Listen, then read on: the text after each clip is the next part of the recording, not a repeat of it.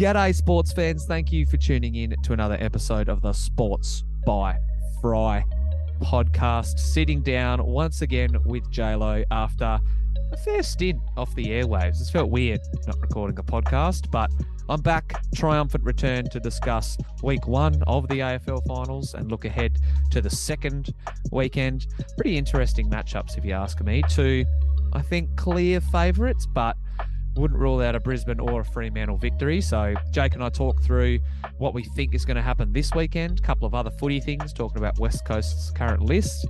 Did a bit of basketball stuff as well. This is the first podcast that I've addressed the Donovan Mitchell trade as well. So as a Cavaliers fan, pretty happy, pretty stoked to have Donovan Mitchell on our roster.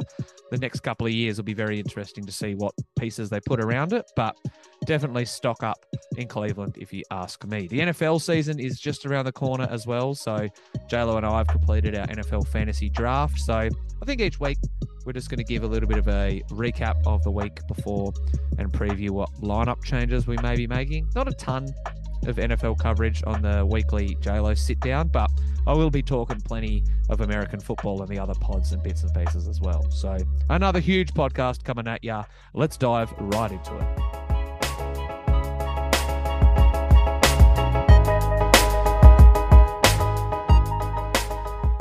It feels like it has been forever since we've sat down and talked a bit of sport. It has been a fairly lengthy period of time. How you doing, JLo, on the 7th of September?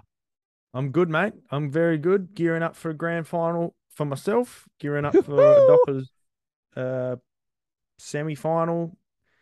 Yeah, it's a good time of year. It's a good time of year to be in the footy sphere. Put that on There a was shirt. about 72 hours where I was like, you know what? That might be my peak sporting 72 hours, because we had the Dockers massive win. I had the Friday morning news of Cleveland trading for Donovan Mitchell, and then obviously the Sharkies got through to their first grand final ever. So it's hard to top. Look, I'm not going to waste any time. I've been itching to get a useless Sports by Fry stat out of my system. So you ready? Here we go. Here we go. How many Grand Slam titles do you reckon Serena Williams has won? We don't talk much tennis on this podcast, but obviously she's bowed out now of her illustrious tennis career. How many do you reckon 15, she got? 16, Keep going. 17, Keep going. 18. 23. Shit. Yeah. Fucking. She has the most. The goat.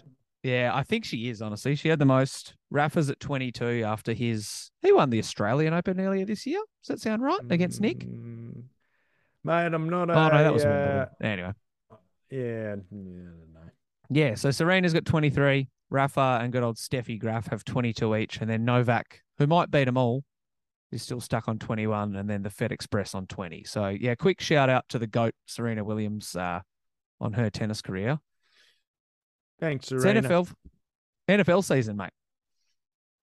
Yeah, that's exciting. We had our fantasy draft the other day. I was pretty happy with how it came out. So, yeah, I'm looking for that. Starts on Saturday morning for us, eh? Friday our time, because they've got Thursday night footy over in the States. It's already adjusted. Got you. Yeah, I think we got the Bills Rams straight off the bat, which should be an interesting game. But yeah, we might introduce just straight off the bat the weekly fantasy check-in, because again, there's probably not tons of Sportsby fans who listen to a lot of NFL fantasy stuff, but yeah, you and I are definitely in and amongst it. So you said you like the layout of the team. How are you shaping up heading into week one with what's your team's name? Alshon and Jeffrey. That's right. I need to change that. But you know what? It's been that way so long. Just like Quis Blorkin. It was a throwaway at the time, but now I might have to just keep it going. Create your own history. Both weed related actually, which is weird. But yeah, the Alshon and Jeffrey boys are going well. Had pick 2, auto picked, which I was a bit disappointed in, but got Christian McCaffrey and you know, from there it was fine. Pretty happy getting Leonard Fournette.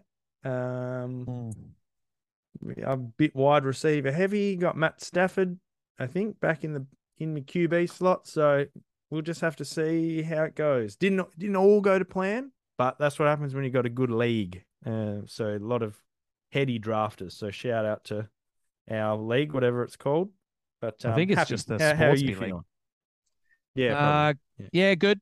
There wasn't too many times you sniped me, but I was kind of hoping that DK Metcalf would filter through, but alas, you pounced on him. So I was eyeballing him for one of my wide receiver spots. But the rest of my team, I'm actually really happy with. I took Justin Jefferson, the Vikings bloke, number one. I reckon he'll be like offensive player of the year this year. I'm predicting big things, but the one that I really wanted to get was Saquon Barkley.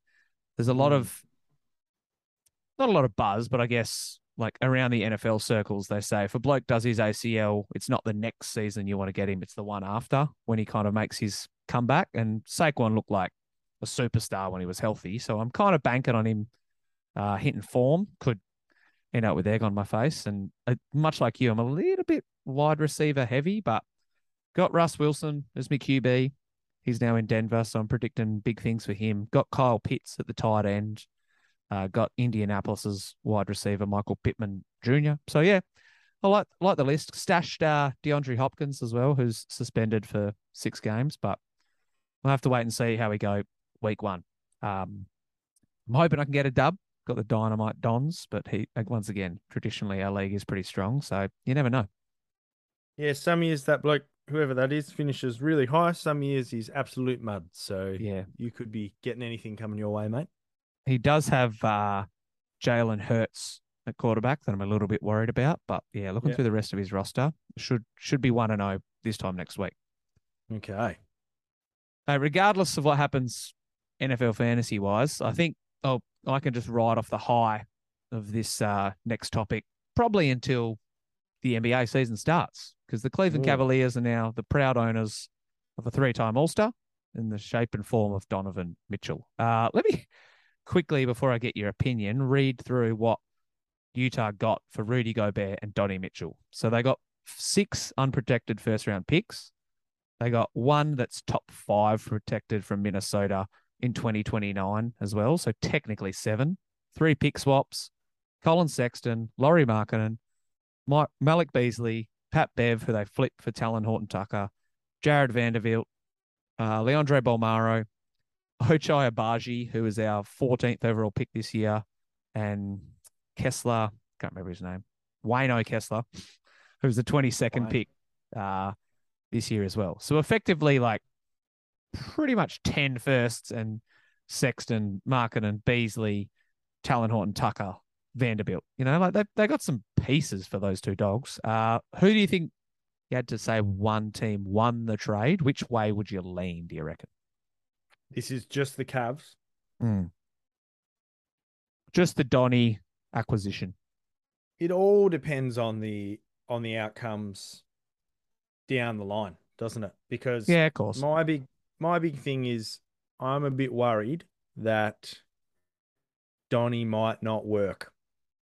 You know, I'm a bit worried that he's going to be sort of a bit too ball dominant. He's going to take the ball out of Darius's hands. He might stifle Evan Mobley's growth. Whereas I think if you just hung fat and stuck with who you had, I think the growth would have happened. The improvement would have just happened. Now you guys have sort of forced. You've limited that growth option potentially. Could really work. I always liked Donnie Mitchell until this season just gone and how he sort of operated with Rudy Gobert. So now I'm a bit worried if he's bringing the ball up half the time, it's out of Darius's hands, potentially isn't going into Mobley. I'm a bit worried, but it does give you a great backcourt punt, 1-2 punch, and it also is going to allow you guys to stagger your lineups quite nicely. But I think, to be honest, I'd probably say the Jazz just because they're safe. They probably enter the what's his name, Wembanyama sweepstakes now, and whereas you guys, it could really work, but it's there's some things that have to go right, I think, for you guys. It's a bit of a gamble, right? Like, I think you worded it best by saying, you know what, Donovan Mitchell might just be a glorified Colin Sexton. And if he is, you're paying him twice as much and he's chewing up twice as many possessions, that could be an issue. But I think I'm a bit worried potentially if he's bad on defense or doesn't give effort on defense, our guards are just probably going to be a bit of a sieve and not slow down the likes of, I don't know, Steph Curry is the first one that comes to mind, and no one can really stop Yeah, you've him. But got to deal with Kyrie Irving a fair bit. yeah, Drew Trying to think Holiday who as well. Zach, Like if we want to Zach get to the Levine. pointy end, Yeah, Levine's floating around. Yeah. yep. I think it was a gamble. Effectively, they swapped out Laurie Markkinen for Donnie Mitchell and our picks because obviously Sexton didn't play a big chunk of last year, and this Ochai Abaji bloke wasn't on the roster either. So I guess that's maybe just me trying to be a glass half full outlook on it. But like you said, it gives us a pretty budding backcourt. We got Mobley and Jared Allen now, so there's like 4 really good dudes to build the next 3 years around. And who knows, they might even push for a top 4 spot this year now. The bench leaves a little bit to be desired. You know, you got Karis LeVert, Jetty Osman, Isaac Okoro. They'll probably rotate through the wing spot. Kevin Love is a punch off the bench. Ricky Rubio when he's healthy. It's a good team. But yeah, I guess just the ceiling, like you said, may have been stunted for the development for some of these dudes if Mitchell's chewing up 20 shots a night. But yeah, I'm excited to see what they're doing. And I did initially love the deal. I wasn't too worried about the picks or the players that we gave up. But from a fit standpoint, that'll be obviously the big question mark. But yeah, I got high hopes. I think it's a type of trade that, you know, maybe they should have waited 2 seasons to make. But there's not that many dudes that are queuing up to go and play for Cleveland. So I can see why Kobe Altman pulled the trigger, and we'll have to wait and see. Hopefully they can nudge 50-plus wins and make a noise in the playoffs because Donnie's shown that he can, you know, he can score when he gets to the postseason. So, yeah, I'm optimistic. Also get scored on. Yeah, this is true. Speaking of scored on, let's transition into talking about our last division that we have not previewed, Southwest Division. I reckon we're going to go in reverse standings order from the Southwest. So scored on links a lot to the Houston Rockets, who I think, despite going 20-62, might actually be worse next season coming up. I know that they got a couple of pieces, you could say, but just on the surface, they didn't do a ton this offseason other than give up Christian Wood. They added a few pieces and some other youngsters, but I don't think they got shitloads better. The big one will obviously be to see how much that Jabari Smith contributes straight off the bat. But yeah, I wouldn't be shocked if they were right amongst it with the Spurs, who we'll talk about a bit later, and Utah in the Victor Wembanyama sweepstakes. So what's your opinion on Houston and their offseason? Oh, I tend to agree with you, mate. I think I guess they're just hoping for growth from Jalen, hoping that Kevin Porter Jr. can keep his head right. I like that they brought back Jay Sean Tate. I thought that was good. Yeah, he's underrated, eh? Yeah, I like Alpi Şengün, but that is about it. Obviously, yeah, like you said, Jabari Smith is the real the piece that they're hoping they're going to get a lot from, and he could go well and sort of push them up the standings a bit. I would be guessing that they would be hoping that they don't move up. There's no point at this. It's just for nothing. You want to be in the Victor Wembanyama sweepstakes. So if they can just get some improvement from Jalen, bit of improvement from Şengün, get minutes into Smith, and I guess kind of get Kevin Porter playing all right, then that's a win for them, I would say. Yeah, KPJ is an interesting one. I think you're right. They're probably not going to be in a rush to get shitloads better. That's why I wouldn't be shocked if Eric Gordon was a dude that got moved at some point during the season before the deadline. Yeah. Everyone's been saying that for the last 3 years, but he's technically in the last year of his deal. He's got 19 mil this year and then 20 plus next year, but that's non-guaranteed. So I don't know. Yeah. A team like Charlotte, if they're on the fringe of the top 6 and they need another scoring punch or another contender gets someone injured, maybe they go out and snaffle him. But yeah, there's not a lot to love about Houston's makeup. I'll be very intrigued to see how, what's his name? Steven Silas, that's the coach name. Is he still there? Yeah. I think so. Yeah.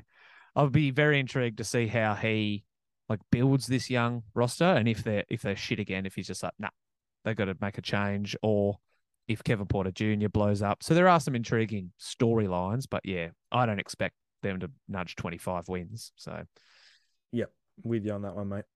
same could be Move said along. with the San Antonio Spurs, who were somewhat surprising 34 and 48 last year, but you can probably attribute 7 to 8 of those wings to DeJounte Murray, who's obviously no longer there. I got no convincing take around the Spurs. I think they're going to be average. I don't know who on their roster that I like, to be honest. I mean, they've got pieces, but yeah, I wouldn't be shocked if we're staring down the barrel of the worst roster in the league right now. Definitely the worst roster in the league for my mind. Anyone I like, only bloke I like is Keldon Johnson. I've probably said it before. Oh yeah, I forgot about him.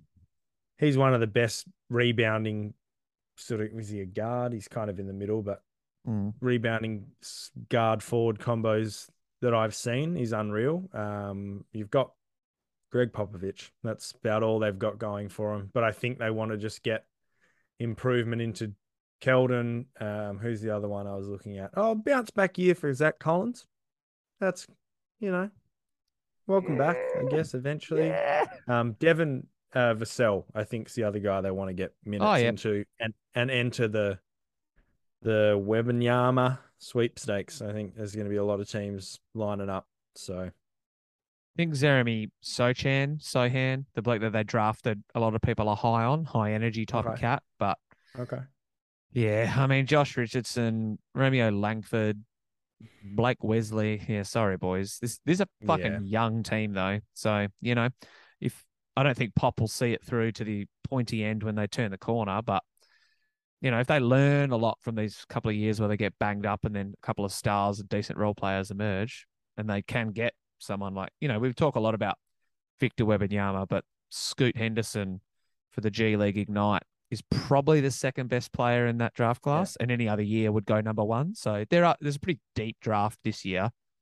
So if they're right at the pointy end of it and they can get a franchise altering type of dude, then, they only need to find the auxiliary pieces. But yeah, I'm not going to be watching a lot of Spurs basketball this year.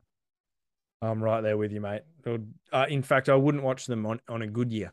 So neither would I, actually. Unequivocal worst watch in the NBA.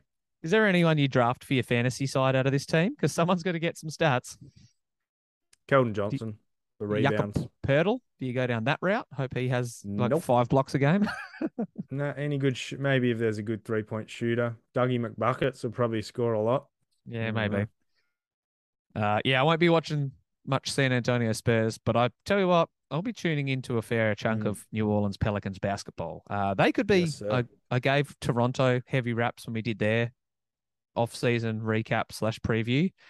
New Orleans might be the one in the West who vaults up and pushes for a top 4 spot. Let's not rule it out. I mean, they pushed the Suns to 6 last year, and it felt like they belonged. They didn't look out of place in the playoffs, which, considering they were 10 games under 500, says something. I'm very, very intrigued. Obviously, Zion's health is a huge caveat over the entire group, but the pecking order between Zion, Ingram, McCollum, and how they, if they could all three coexist, will be interesting to watch. But yeah, I like this Pels team. I wouldn't be shocked if I don't think they're going to win 50 games, but I wouldn't be surprised if they flipped. They went 46 and 36. So what are your Pels thoughts?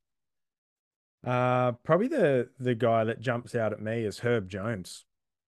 I mean, they're going to get a lot of improvement from him, and he's one of the more special defensive talents I've seen in a long time, sort of Kawhi Leonard-esque, honestly, if he develops right. So very excited about them. They're going to be a great watch. Obviously, Zion is instant league pass top 10. And I think CJ is a very steady contributor. Brandon Ingram he sort of broke out in the playoffs, I thought. Yeah. And then they've got good pieces like JV. They've got Larry Nance. They've got the other bloke I was just looking at. Jacko Hayes is now entering his 4th year, I think. Might even be 5th, honestly.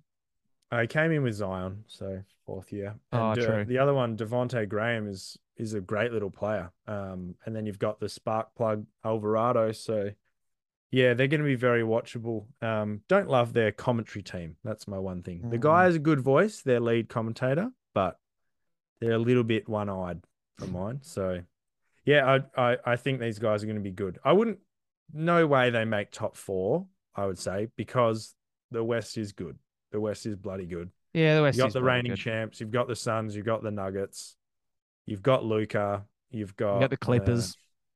oh, they're going to be right up You there. got the But you Grizzlies. never know what the Lakers are going to do. You never know. So yeah, I couldn't see them jumping over those guys. They might jump over the next two teams that we talk about though, but yeah, they're going to be a fun watch. That's for bloody sure. It's going to be cool to see because obviously the two teams we're about to talk about and the Pels, all three of them in the same division means they'll probably play what 4 times a year.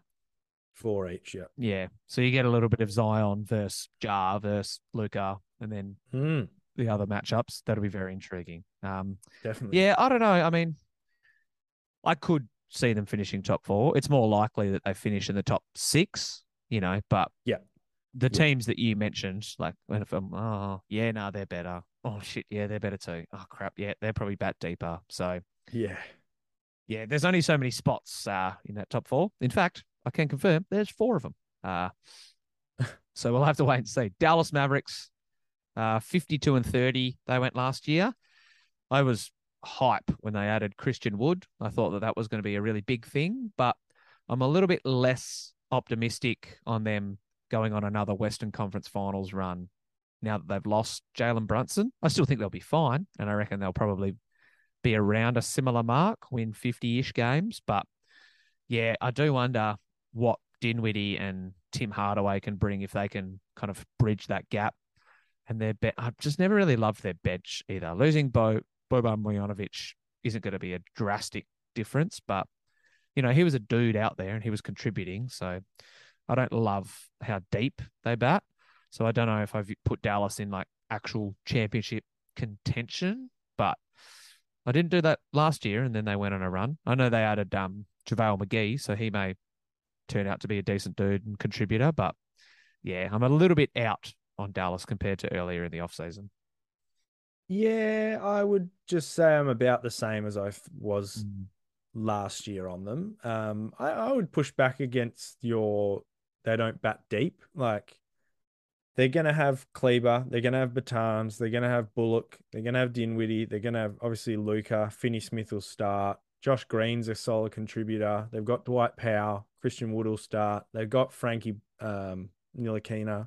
Yeah. They're not shallow, I wouldn't say. They're not all-star players or even star players coming off the bench, but they do have like players who play a role and I think play a role well. So you just need some good players around Luca. And I get that's what I was just starting to think, But at the same time, I think losing Jalen Brunson hurts. So I think they're about where they were last season for mine.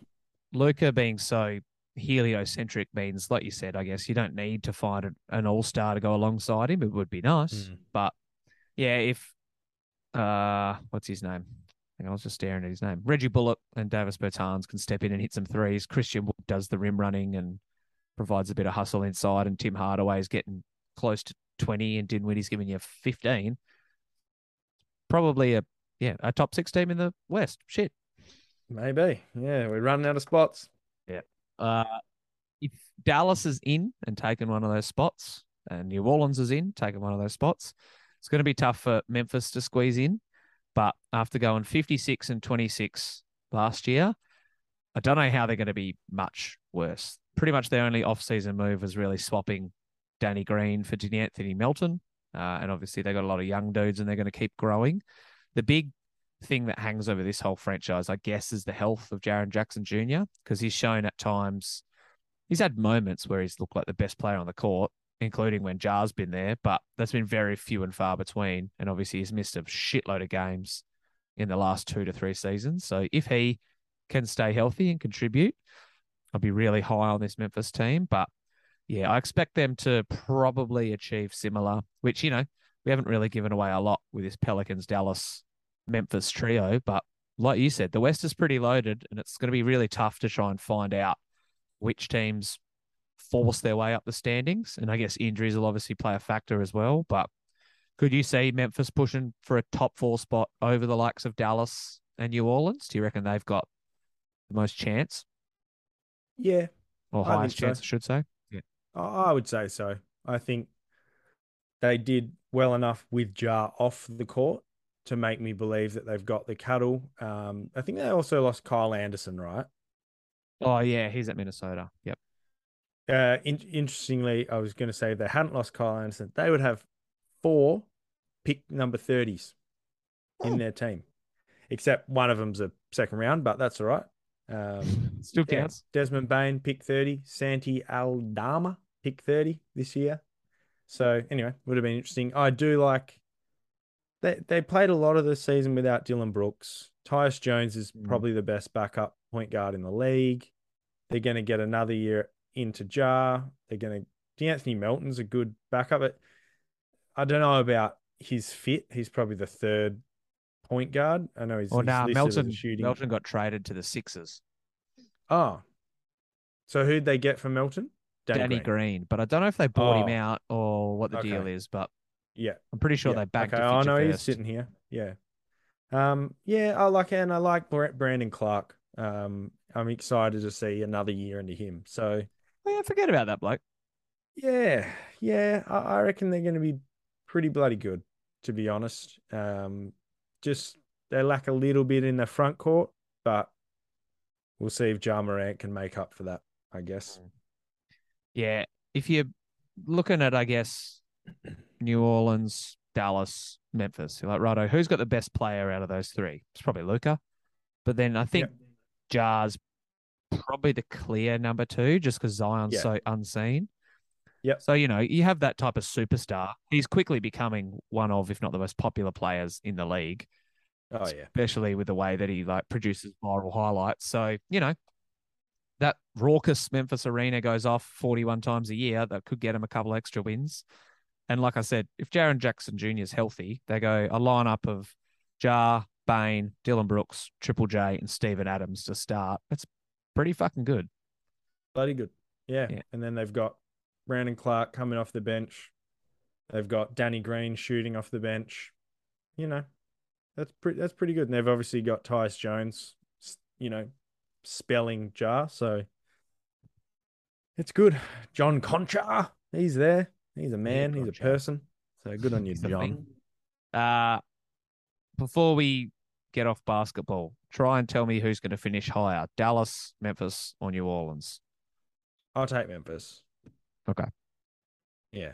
Just because their team sort of play style that, fits and meshes and works together. Yeah. The rest are a little bit unknown. By a hair, I'll agree with you.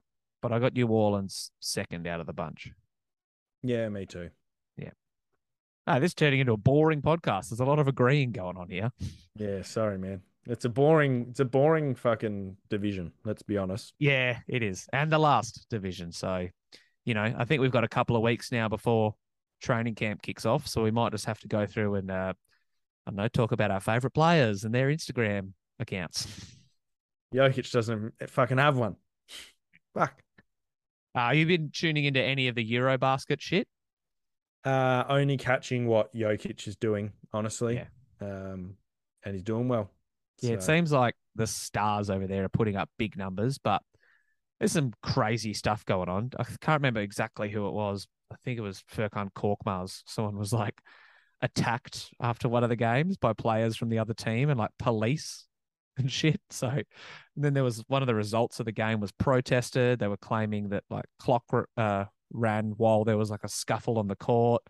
Then there was another one about tech fouls being awarded when it was carnage. So I'm going to make sure that I start to follow a little bit when it gets to the pointy end because we could just see some whack shit unfold. European sport, man. It's different beast. They are different characters, though. Yeah, they're the reason that the word fanatics exists. All right. Footy time. How good are the fucking Fremantle Dockers? Let's go. Wow. They were good for half a game. That's for sure. They were abysmal for 1 3/4 quarters. Yeah, they did not get their hands on the footy, Literally, might have been like the worst footy I've seen in the AFL. And that's a big statement, but like it was so bad. And full credit to them, they turned it around and reeled it back. And I think we were texting during the game and sort of saying, I think the doggies threw everything they had in that early. first quarter. Yeah. Yeah, and then ran out of juice. But man, Freo was so bad at the start. But they won, which is the main thing. Let's hope they don't do that against Collingwood. And let's hope it's not a close game against Collingwood Mm. because that's a recipe for disaster against the Pies, in my Yeah, I tend opinion. to But I agree. think I think you've got the cattle to do it. That's my personal opinion. Tell you what, before we dive into week two, because I got some opinions and I want to dissect both semi-final matchups, let's look back at week one. So I don't know about you, but I didn't get to watch a shitload of these games. I was bouncing all over the Southwest over the weekend and the Thursday, Friday period. So I want you to think about which game you learnt the most from, or which team you reckon you learnt the most from, because obviously Sydney beating Melbourne is big for their chances now getting a home prelim. Collingwood, I thought Collingwood were honestly going to beat Geelong. That's where the Sports by Fry bankroll was dedicated to. I actually had money on the Mm, doggies as well. I was very pessimist as a Freo fan for something different. And yep. I thought Richmond was going to win, but obviously they, in a pretty epic battle, just fell Oh, short. So which team do you think, obviously there's six left now, what do you think you learnt the most of in those four contests? boy, It's a it's a tough good question, question. but Yeah, probably have to go with Sydney. mm, Um, and that they can game plan for any team, and they game planned for Melbourne really well.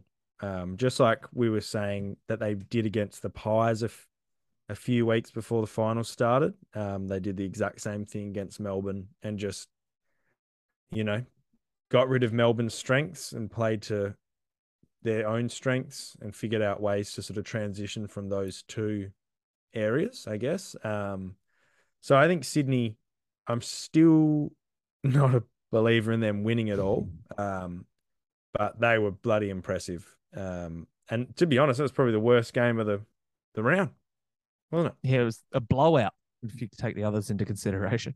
Was it Yeah, 19 points yeah, or something? definitely. I could maybe give a little shout to the Pies for hanging Mm. right in there with Geelong, but I would say Sydney personally. I think we learnt, I mean, if I'm looking at the six remaining teams, I agree. I think it's Sydney. But if I'm looking at the eight teams that took to the field, I think we learnt the most about the Dogs because they should have Oh fucking yeah, killed Fremantle. And they yeah, it was embarrassing obviously, for them. there was all sorts of numbers and stats rolling around. Like I think they said in two second halves at Optus, they've conceded 27 of 30 goals or something ridiculous. Wow. Like, Yeah, and one of them was a grand final against a Melbourne team that was driven and like couldn't be lying, stopped by the time they started lying. clicking. And I think Fremantle got a huge boost out of playing at Optus Stadium. Like if that final was in Marvel, it probably would have been a 30, 40 point Dogs win. But, you know, this is the third time in 4 years, or maybe worse, that they've now bowed out in an elimination final. And their team's pretty fucking good. They shouldn't be losing at this point of the year, if you ask me. They always seem to get into like, your 7, 8 range. I'm like, you look at that team on paper and the midfield talent they've got. Granted, we've talked about their backline woes, but they should probably be pushing for top four every year. So I do wonder. I don't think getting rid of Bevo or dramatically changing things is probably the right call, but if it I think happens so. again, it might be time, honestly. I think Beveridge should go. I guess Personally, the thing is, right, like who would you replace him with? oh, if they'd fucking gone it, oh no, I was gonna say gone early enough, they could have got Clarkson. It doesn't matter. Like Yeah, Steve Kerr was an unproven coach when he inherited the Golden State Warriors, and you just got to pick the right should be man. that. Like you could just grab Choco Williams for 2 years, see what happens, and then have like a transition plan to Bob Murphy, who's sitting on the Yeah. Frio sidelines. Something like that. I reckon it's Bevo's got to go, and he's a problem, man. Like he's got all these like weird vendettas against fucking like Damien Barrett, and Yeah, he like does love you a don't whinge. need that hanging around your club. That's actually shit house. So, um, yeah, I reckon. Look, and now I hope I don't ever meet Bevo because he'll fucking go me. But I think that's probably what the doggies brass should be genuinely looking at. It's not the players. Well, I mean, the players might be part of the problem, but it starts somewhere, and I think it starts with the coach, who's obviously doesn't have the game plan that's necessary because he's got the cattle. He's got about Yeah, as good a absolutely. list as anyone in the league, really. So this was a huge underperformance by them this year, and there's a lot of worrying signs, that strikes me as the thing that I'd be doing. I'm not like a big coach Saka, but I think I called for it halfway through the year. Honestly, I reckon he's probably got to go. Yeah, I put money on them to win the flag. That was my Yeah. preseason prediction. And yeah, they disappointed at almost every changeover. I think it's looks like Josh Dunkley's going to bounce to Port Adelaide as well. So, he's It's their second best maybe their player best. Yeah, behind Baz. behind Bond. Oh yeah, of course. Sorry, forgot about Bond. Yeah. Yeah. Yeah. So you lose him, and it's not like they haven't tempted him to stay previously. He was going to go to Essendon. They're like, no, no, no, like we can build a winner here. But yeah, they just keep stumbling. So I wouldn't be surprised if they don't address it soon. And they're like, no, no, no, we trust Beveridge. We're going to stick fat. More blokes might leave. Yeah. No, I think it's worrying signs for the doggies, but it's all the better for Frio. Thank goodness that happened. Thank God you guys had the doggies and not any other team. If Richmond or you had Brisbane. Richmond, you'd Yeah. have been fucked. Yeah, Yeah. for real. Thank God. I am very glad that the Fremantle Dockers did clash with said Western Bulldogs. Richmond, good to see that Koch and Rewalt are going to go round one last time. You'd think that even if the recent player rumours are true and they nab Hopper and they nab Terrance, this is like probably their last hurrah in this current iteration of Richmond for a flag, you reckon? I think we've said that the last 3 years in a row, but do you reckon they can retool around those boys and still be all right, even if Cochin and Rewalt bounce?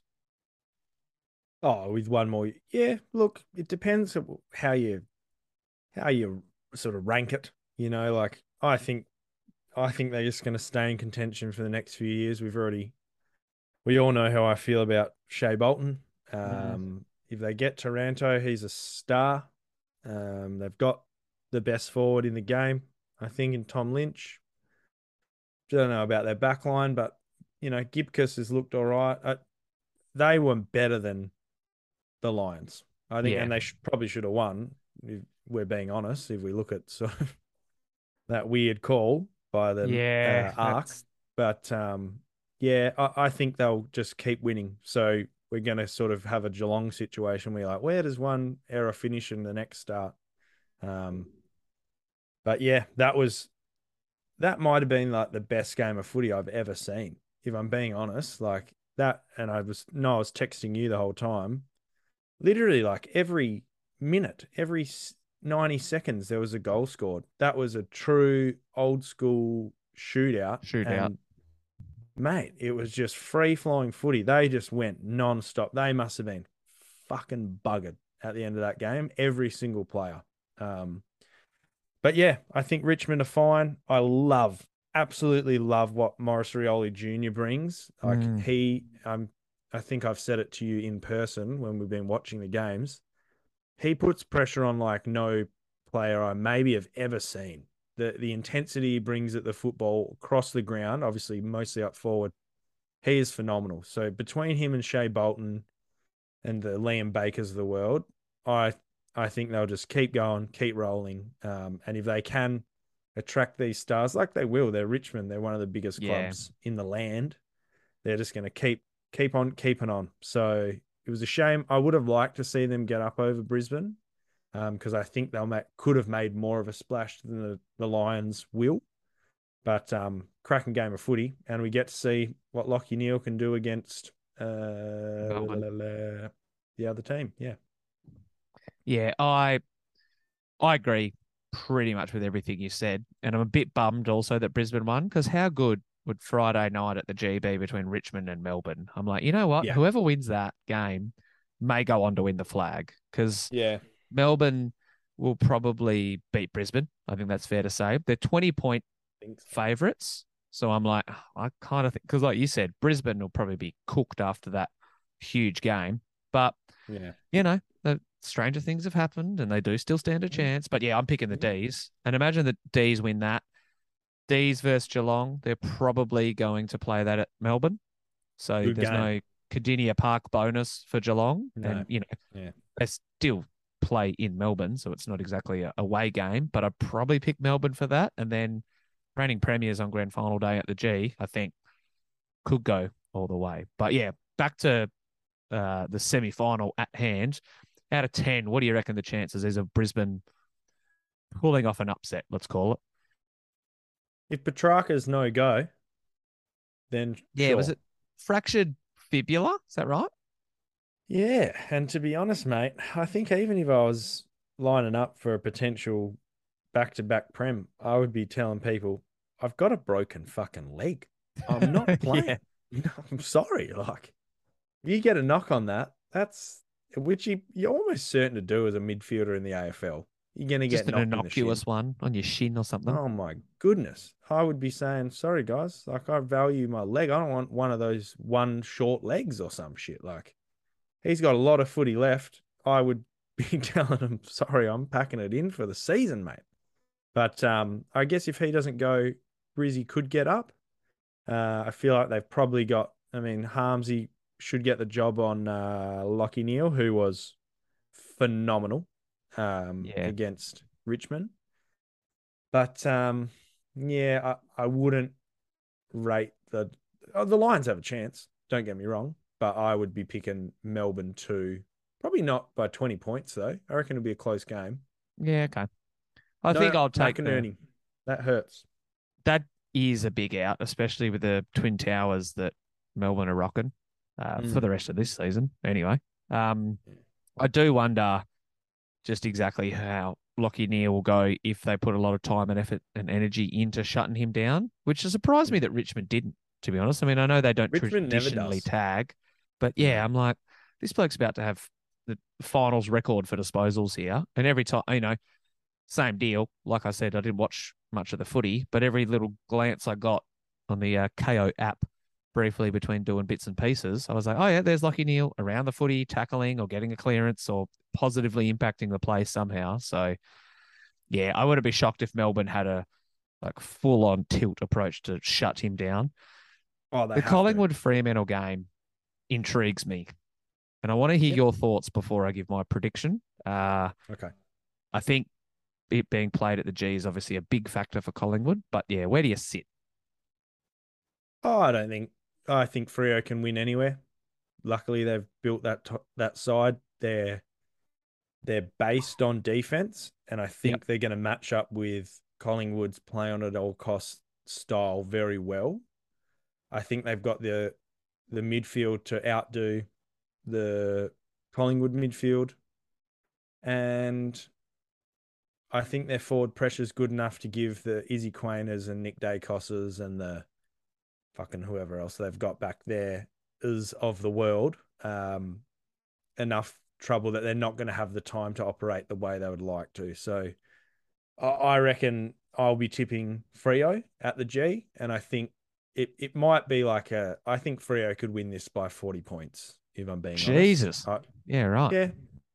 Yeah. I just don't think Collingwood's game plan is going to match up very well against the Dockers, whereas it does against the D's and the other teams of the world. The Dockers' defense and their structure and their game plan is not good for Collingwood. I reckon Collingwood would have been desperately hoping that the Doggies got up over Freo. Obviously not hoping to lose, but I reckon Freo's definitely got it in the tank and got the cattle to go with Collingwood pretty comprehensively. Obviously, I'm sort of saying 40 points, but that would be my summary. I think that the MCG factor is a factor. Like there's going to be 90,000 fans there, and there's probably going to be 75 plus cheering for Collingwood. But if they can get a bit of a run on early, I kind of agree. I feel like their defense can shut Collingwood down, but they've got to be switched on for all 4 quarters because you've seen what happens if you give Collingwood a little bit of a sniff or you have a bit of a lapse. So initially, I said that Fremantle would lose in a close one rolling into the recording of this podcast. But the more I kind of thinking about it, if they play their cards right, I think they can win. And I think they should win. Collingwood's probably the favourites because it's technically their home game and it's fourth versus fifth. But, it's fourth versus fifth as well. It's not like it's second versus seventh, right? And these two teams played a couple of times throughout the year.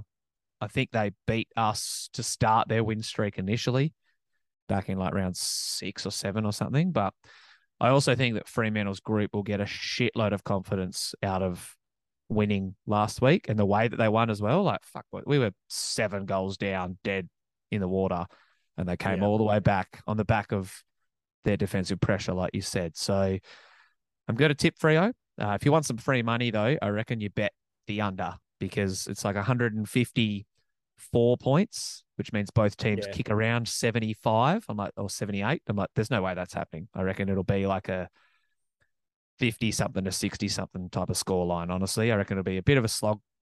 Fremantle might only kick 8 goals for the game, but as long as Collingwood doesn't kick 9, I think they'll win. So it'll be tight. It'll be tight. Yeah. Yep. I sort of see what you're saying. I still think, will Fife be back? I don't know. Okay. Well, to be honest, I kind of forgot that he didn't play. Yeah, it doesn't matter. I just think Freo's midfield, including their wings, is too much. Switkowski's, I know, gets a lot of flack for being an elite rated player. He had the most pressure acts in the game last week, and that's over the top of Dunkley, who had 10 plus tackles.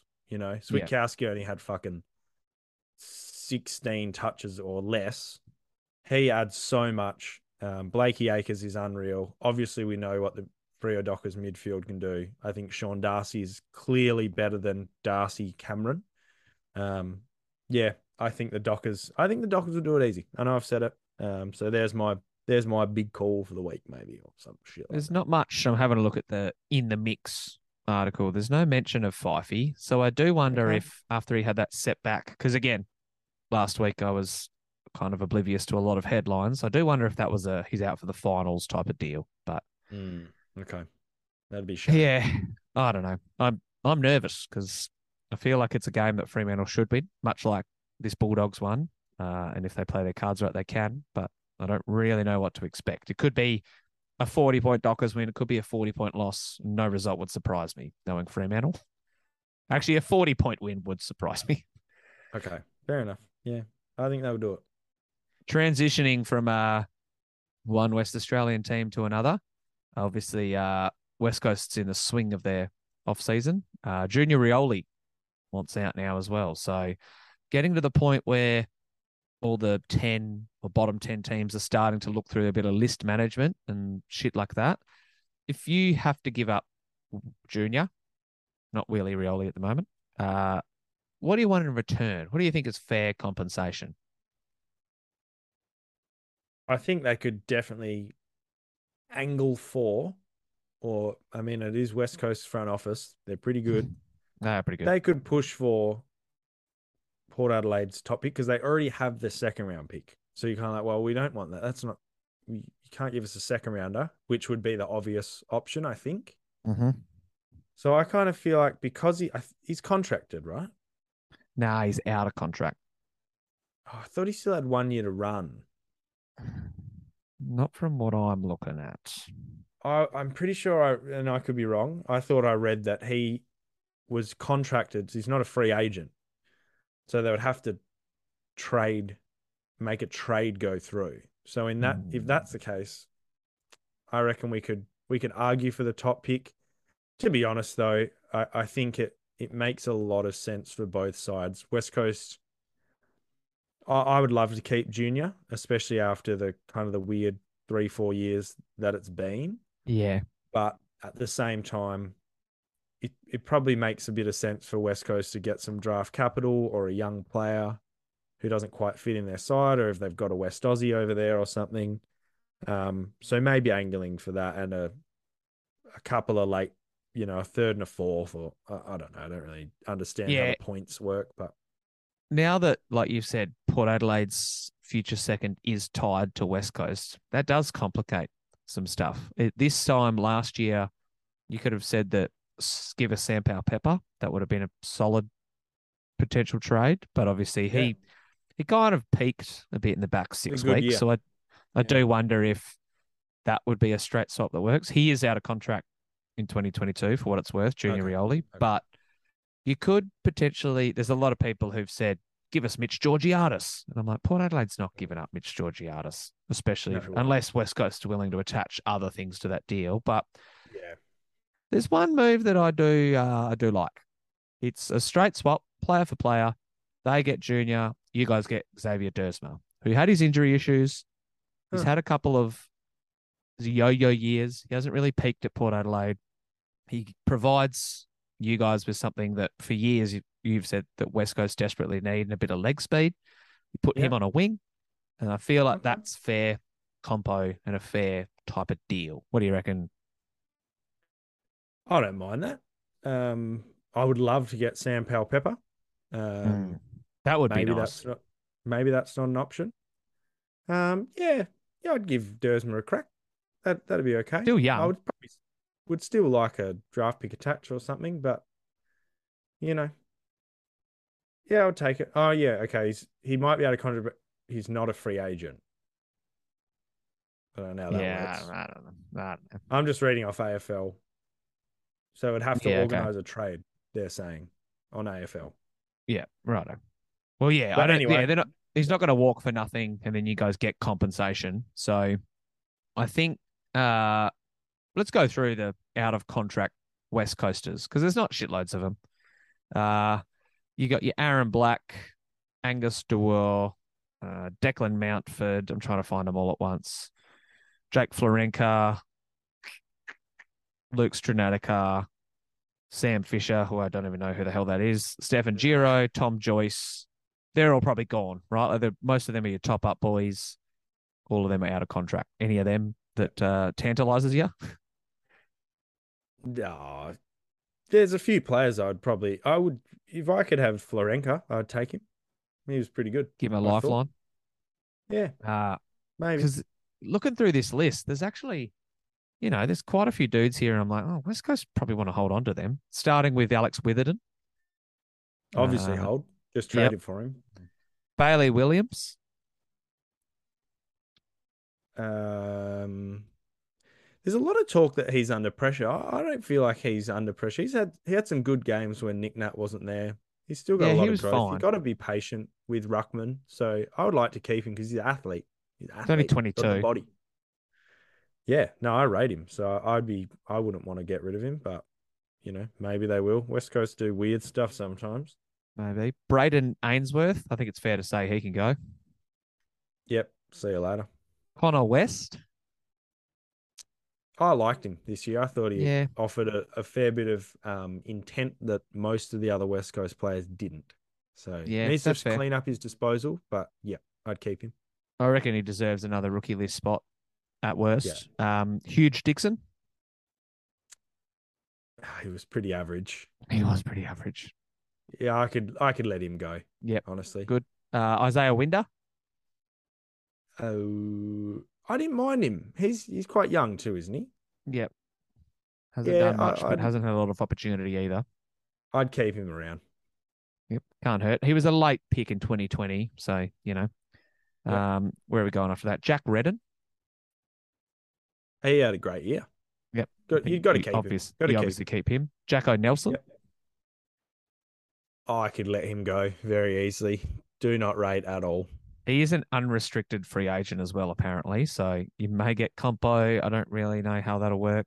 It's very confusing. Let him But go. yeah, I can't stand Jacko Nelson. So No, I'll happily neither. let him leave the state. Jai Cully, obviously they're going to keep him. Yep. Josh Kennedy, retired. Logan Okay. Young, skipped over him. Don't even know who that is. Luke Edwards. No. Luke Edwards, not Harry. Luke. No. Tyson Edwards' son, number 16 from memory, plays in midfield, hasn't played much. He had a good year last year, so you'd keep him around. I think so. Keep the youth. Stranatica, he probably goes though. See you later. Nick Nat has recently agreed to a 2-year extension, I think, so his name could go off this list. Paddy Nash. Oh, he was bad. He got a lot of the footy early in the year, but he was really useless with the footy. I would say he goes, personally. I agree. And I mean, he's struggled to chop it up in the waffle, which tells you, I think, all you need to know. Yeah. Shannon Hearn. He signed on, didn't he? Yeah, probably. One last bugger run. And then the last one on the list we haven't mentioned is Zane True, who made his debut late in the year, similar to Jai Cully. I think he was a first rounder from not too long ago. Yeah, you keep him around. Keep the youth around. That's what West Coast obviously has to do. Yeah.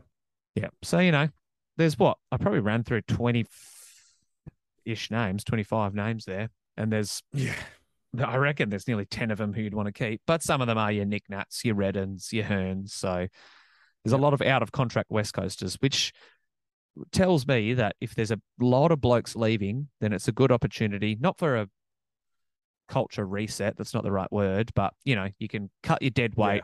I think that they're going to be a lot better next year than a lot of people think, especially if you get healthy and you don't have as many COVID issues. Last Coasters note, random thought, and for the record, I did have this thought before Will Schofield mentioned it on the Backchat podcast. I wrote this down on Monday.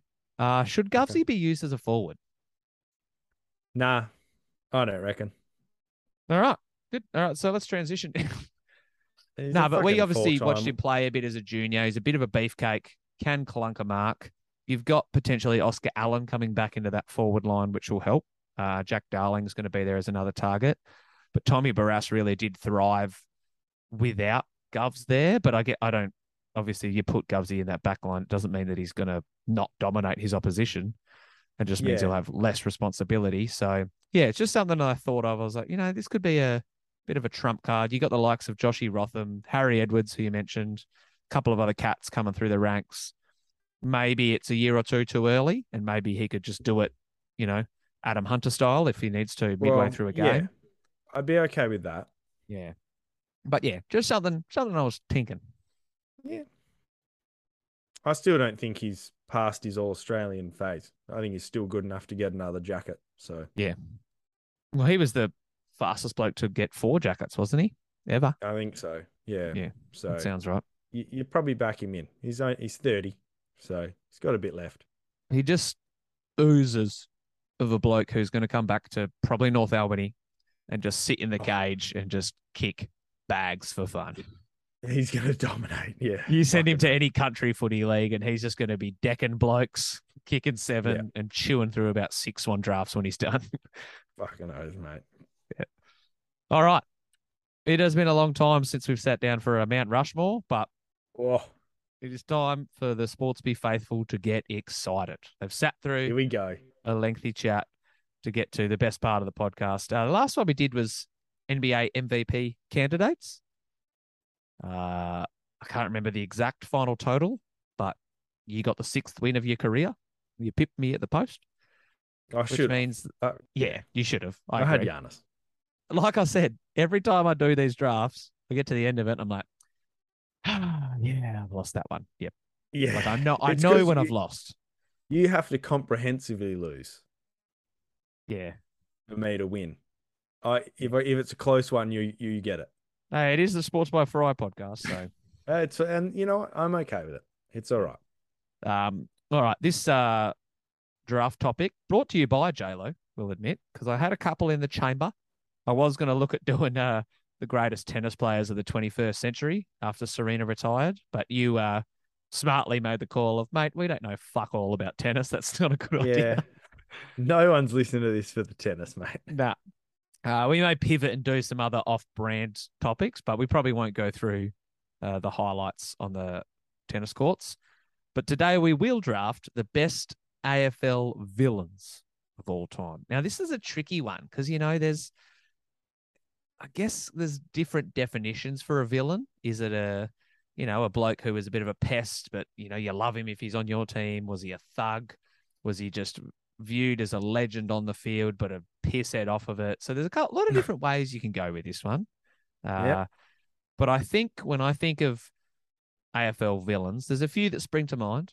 And I tweaked my list 10 minutes out of the pod and moved this other bloke I'm about to draft to the top. Maybe wrong, maybe right. But I think Barry Hall needs to be the number one pick as an AFL villain. That is a beauty. I just didn't even think of Baz. Shit, that's really good. That's really, really good. His hit Well on done. Staker might be like the most iconic play of his career. And he kicked, 700 goals? He's a piece of shit. He's a on the thug. field. Were you with me when we saw him get kicked out of Hippie Club? No, I don't think I was there. Yeah, Not a hippie club regular. Yeah, I think it was Boule. But yeah, you know that little side door you kind of go out of? Yeah, he was just politely dragged. It was like 8:30, 9 o'clock at night as well. We're like, what are you doing?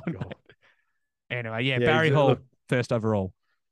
Good player. Probably actually a decent bloke, but on the footy field, just an actual shit human being. Yep. Oh, wow. Okay. That's a good pick, man. That's a really good pick. Well, all right. Well, I'm going to go with my the first bloke who jumped to my mind. Villain. Great player. Very similar, even sort of a similar player to Barry Hall. Villain for a very different reason. And I'm going to pick up, I've picked him a few times in my list. I'm picking up Wayne the King Carey. Yeah, okay. Because, Barry Hall might have been a dog on the field, but Wayne Carey pulled one of the biggest dog moves of his in history. In the history of football, it was such a huge story. Yeah. He broke North Melbourne. He did. A dominant North Melbourne too. Yeah. So I'll pick Duck because he's pulled some real scumbag shit out through his life. So I don't think I can compete with the Barry Hall, but I'll take Duck. You can't go too many years without some form of Wayne Carey controversy, right? Even this week. Yeah, Wayne Carey's been banned from casinos after spilling a bag of white powder on the casino table. And he's like, oh, no, it was crushed up anti-inflammatory. So, yeah, righto, Duck. Of course it was. Duck. Quack somewhere else, you can't. Yeah. POS. And he's just also a useless commentator. Yeah, it does not provide shitloads. I mean, no, I'm not going to go in to defend Wayne Carey. All right. I'm going to be brief. Another bloke that kicked a lot of goals. Ooh. Another bloke who I don't know if I'd want to sit down and have a beer with. God, no. He wouldn't intimidate me as much. But Stephen Milne probably falls more into the bracket of pest rather than villain. But yeah, bloke who's been falsely or accurately accused of rape and just was an absolute, you hated playing against Stephen Milne. You're like, this little fucking weasel, this dog. Yeah. He wasn't a fan favourite. St Kilda's faithful loved him, whether they wanted to admit it out loud or not. He was a great footballer, but yeah, I'm gonna take Stephen Milne with my second pick. And actually, when I said villain, I don't know why, but he was the first bloke that I thought of. Oh wow, yeah. Look, that's a bloody good call. And he was the second bloke I thought of after Duck. Yeah, okay. So well done, well picked. He probably would have been my second pick, especially since I forgot back Big Bad Barry. I'm gonna follow right up and pick another pest. He was honestly probably peskier than Stephen Milne. Didn't rip your heart out and kick 8 goals and be an absolute prick to the crowd. But Hayden Ballantyne was about as annoying a footballer as I've ever. In fact, he was. He was the most annoying bloke on a field that I've ever seen. Obviously, being a West Coast fan, just got up in our grills that often, and he was just, That's You're all right. I need to say about Valentine. You're like, how many times can I just be like, yeah, this bloke's a fuckhead, eh? How many other ways can I articulate that? Yeah, he's a fuckhead. Yeah, well, Ballas was third on my draft board and was going to be my next pick, so I cannot blame you. It would have pained me to draft him, so thanks for taking that off my hands. No worries. think the only active bloke I've got on my board. Yeah, I'm going to pick next. And you know what? Like, once again, elite footballer, but there's not a lot of people out there who are off-field enthusiasts of the way Toby Green goes about his business. The whole like sticking his foot up and kicking blokes early in his career, I'm like, what are you doing, mate? Like you would have by that point played enough football to know that that's not kosher. Like pull your head in, but then just always, trying to get under blokes' skins, bumping that umpire last year. That was only last year, right? Yeah. Yeah. I'm like, what are you trying to achieve here? And whether you did actually physically make contact with him or not, you're just steamrolling an umpire at one of the quarter breaks. So, yeah, do rate the fella. But Toby Green, I would probably not want to have a beer with you, mate. I think he's probably, like you said, great footballer, probably goes about his footy in the bigger shithead way. Like Yeah. Barry Hall was a thug. Toby Green is like a dirty, horrible player. Plus, I've also got a personal bone to pick with Toby Green. So he looks like he's got a very punchable face as well. Oh yeah, I'd punch it if I had the chance. Fuck you, Toby Green. All right, well, yeah, they're probably the clear top 5. So it gets a bit trickier now. It does. Yeah, it's dicey. Definitely gets trickier. I'm gonna save my little sneaky trump card for later. So with that in mind, I think, yeah. Oh God, yeah. Oh God, it's really hard now. All right, I'm gonna go with my gut, and he's a bit of a lovable villain. They all are. You know, he's like this bloke's an anti-hero, if you ask me, and I think he kind of got better in the back end of his career. But absolute weapon, just a fucking you so often see him fucking giving you a spray and just talking shit, and yeah, he's bloody good as well, which was so frustrating. Makes it worse. I'm gonna go with Heater McShaw. Oh yeah, okay. Collingwood Magpie. You know, he sort of riled those fucking feral fans up. That's a good one. No, sorry, that's harsh on the Collingwood faithful, but you know, he would roll those blokes up, especially because he's usually at one end of the ground. So he's going to get the Collingwood cheer squad going, get Joffa going. So yeah, Heater Shaw, bit of a villain on the field, but also kind of got up to some shit off the field. You've heard some crazy stories. So yeah, I'll go Heater Shaw. But you know, that said, he's pretty funny and did come kind of good in the back end of his career. Still a cunt. I am now really torn because I've got a couple in the chamber. Okay. But I've been sitting on this one the whole draft. And I don't know if he qualifies, but hang on, let me have a think. Nah, you know what? I think he does. I mean, okay. He brought the game into disrepute. Oh, yeah. Yeah, no, fair enough. He is still the Prince of Perth. But I think I'm going to take Ben Cousins with my last pick. Because had once that he thing kind of with went Curry off the rails. At the nightclub. Yeah, and then when he started coming back with Richmond and did Cousins back in Perth playing for Richmond against Freo, and he just douches straight down the camera. You're like, oh, thanks, Ben. What the fuck's that for? Shaved his hair so he wouldn't get tested. And, like there's a couple of other characters who I'm looking at, and I'm like, you know what?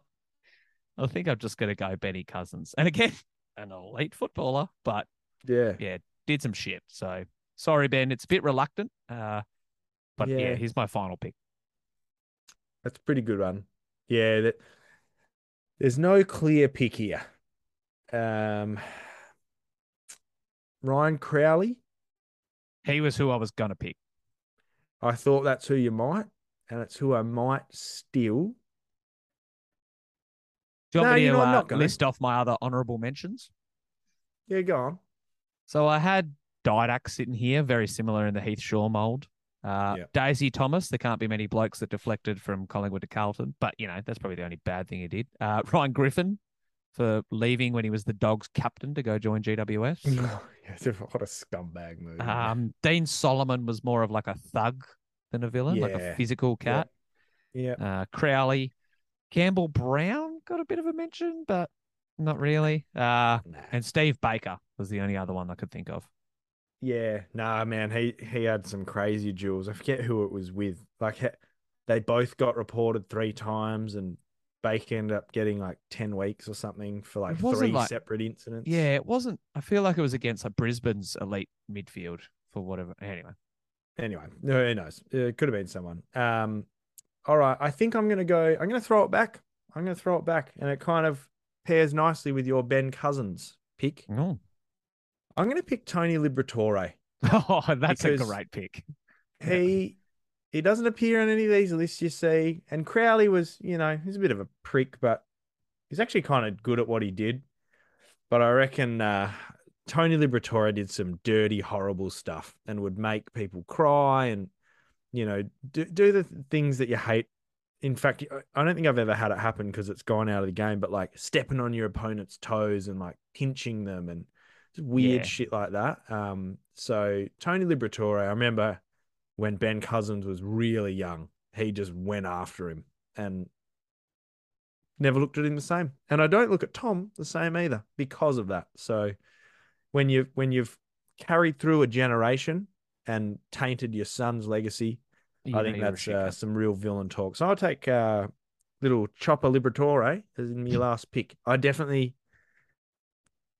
wish I got Toby Green. I think that could have turned the list if you'd let him slide, but I reckon well done on that one. Toby Green getting Barry Hall number 1. That's a smoker. That's a good list by you. I was thinking that I could get him 3 or 4, but I'm like, no. Like when you think of who is the biggest thug and the villain, it's probably Baz. So bloody oath. Yeah. I just stuck to me guns. Yeah, it's a fun one. That's a cool one. Another good one. Enjoyed that. It's not quite the Kobe highlights, but that was a good list. Well done, mate. Yeah, I don't reckon it's too long before we reel out the all-time AFL highlights. We might have to do it grand final week or something, to be honest, because it'll be about, what are we, semi-final? Yeah, there we go. Next footy one, we might do best AFL highlights full time. I reckon next one we'll be rolling into the grand final, won't we? Yeah, we will. I reckon we could go greatest grand final moments. That'd be a good one. That's also a pretty good one. Yeah, no. We'll probably. There's one famous kick that's probably number 1 on both those lists. Maybe there's some fucking good grand final moments though. Yeah, true. So, I can think of it. Moments / highlights. I can think of some smokers. So anyway, that'd be a good one. Also, maybe something around the Brownlow because we'll just be coming off it. So. Yep. Worst Brownlow medalists would be. I was going to say we've done, I think, best blokes to not win one. So yeah, we might have to go with the shittest blokes to win one. Yeah. Shout out Adam Cooney finishes on that. Hey, before we do that, we've got a podcast to edit. We've got a semi-final for the Dockers to win, but most importantly, we've got a Sharks grand final to take care of. So who knows if we get up. This next one might be a solo one. You might be still in Sydney next week, eh? Adelaide, yeah. I might actually miss next week. We'll see. We'll figure it out. Hey, just because we've done all of them on Wednesday doesn't mean we can't pivot as well. We're all about pivoting. Yeah, I love a good pivot. Fry Pod. Bloody oath. All right. Thanks once again, JLo. Another Ripper podcast. I'll see you in a couple of days. All right. See you tomorrow.